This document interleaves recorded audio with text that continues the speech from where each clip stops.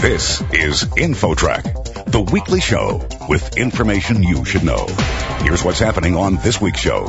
When it comes to America's energy needs, wind and solar power are free of CO2 emissions. But how dependable are these sources in meeting our energy demands? You can only access this resource when the wind's blowing or when the sun's shining. And so the real challenge with wind and solar power is how to deal with that natural variability, that intermittency. Then, are you addicted to your smartphone? A science journalist joins us to share advice on how to make your phone less intrusive. Our phones are designed, more particularly the apps on them, to get us to spend as much time as possible on those apps. And that makes sense from a business perspective if you think about how the companies make money. Those two stories and more are straight ahead on this week's show. InfoTrack gets underway right after this.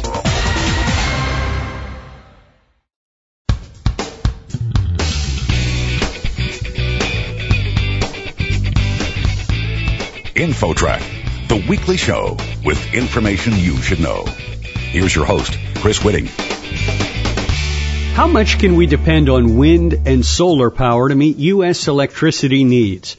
Our next guest is part of a team that studied decades of weather data to give us the answer. Ken Caldera is atmospheric scientist at the Carnegie Institution for Sciences Department of Global Ecology. Ken, how big a factor is current energy production in terms of carbon dioxide emissions?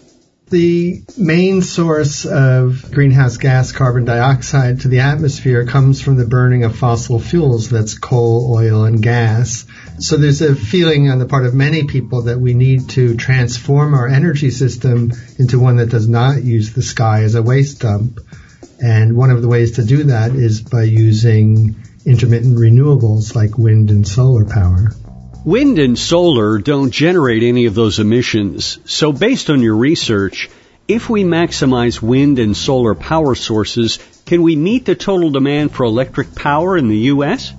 There's a huge amount of resource available in both wind and solar power, but you can only access this resource when the wind's blowing or when the sun's shining. And so the real challenge with wind and solar power is how to deal with that natural variability, that intermittency.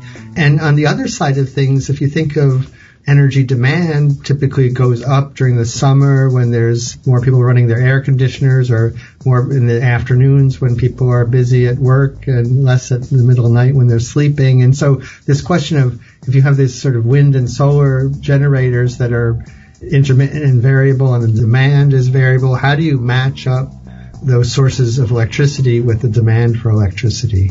Yeah, how do you do that? I guess in a home, a single home, people have a rack of batteries where they can store some of the energy, but I imagine that's not practical when you're talking about the nation's energy supply.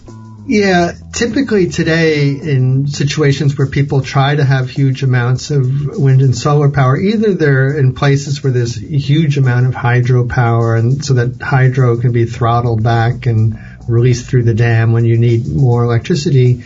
Or, as you say, there's people who use batteries, but batteries today are really expensive and might be useful for a couple of hours worth of storage, but to try to run the entirety of modern civilization for a few weeks on battery isn't really economically feasible. I'm just curious, when you went back through 36 years of weather data, did you find periods where there was a lot less solar or a lot less wind, or is it just sort of a periodic up and down kind of effect? The sun is more predictable because basically we know, at least at the top of the atmosphere from space, it's all astronomical, and it's really what clouds are coming in between the top of the atmosphere and the surface where the solar collector is that matters. And so there's variability to that, but it's reasonably confined amount of variability. It turns out that wind is really the bigger, more variable thing on longer timescales, because you can have like a 2-week period where there's almost no wind anywhere in the country. And before we started this study, we thought like, oh, well, if it's not blowing in California, surely it'll be blowing in New York or someplace like that.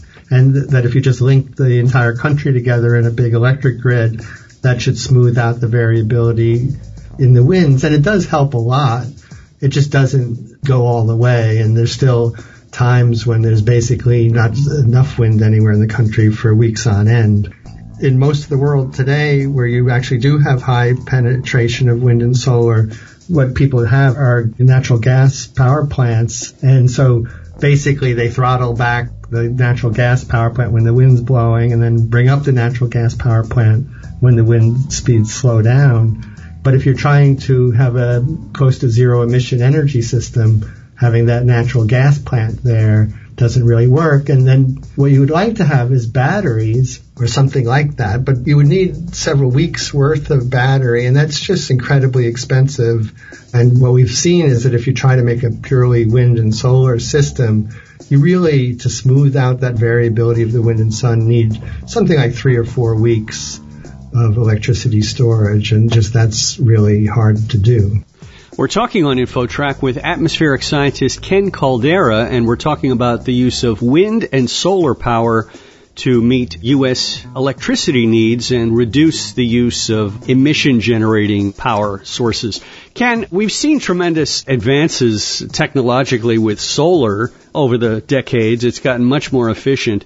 Do you think there may be some new technologies coming along, perhaps so we'll be collecting solar energy beyond the atmosphere and bringing it down to Earth, or something that we're not doing now might come along that will help to unlock this problem?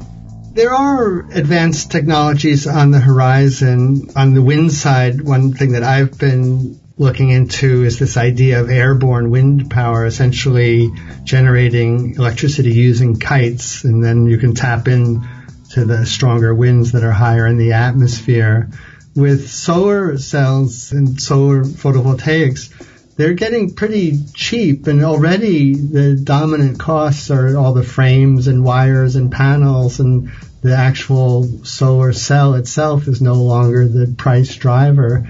And this thing about the prices of the intermittent renewables, it's really kind of amazing, because a decade ago they were all super expensive, and there were studies, one by the National Oceanographic and Atmospheric Administration and another by the branch of the Department of Energy, that both concluded that if we had a national grid, sort of an electric grid that was kind of like the interstate highway version of the electric grid, so a good national linkage, that we could get rid of 80% of our emissions out of the electricity sector using primarily wind and solar at basically zero added cost over what we're doing now. So the costs have come down already enough that wind and solar is competitive.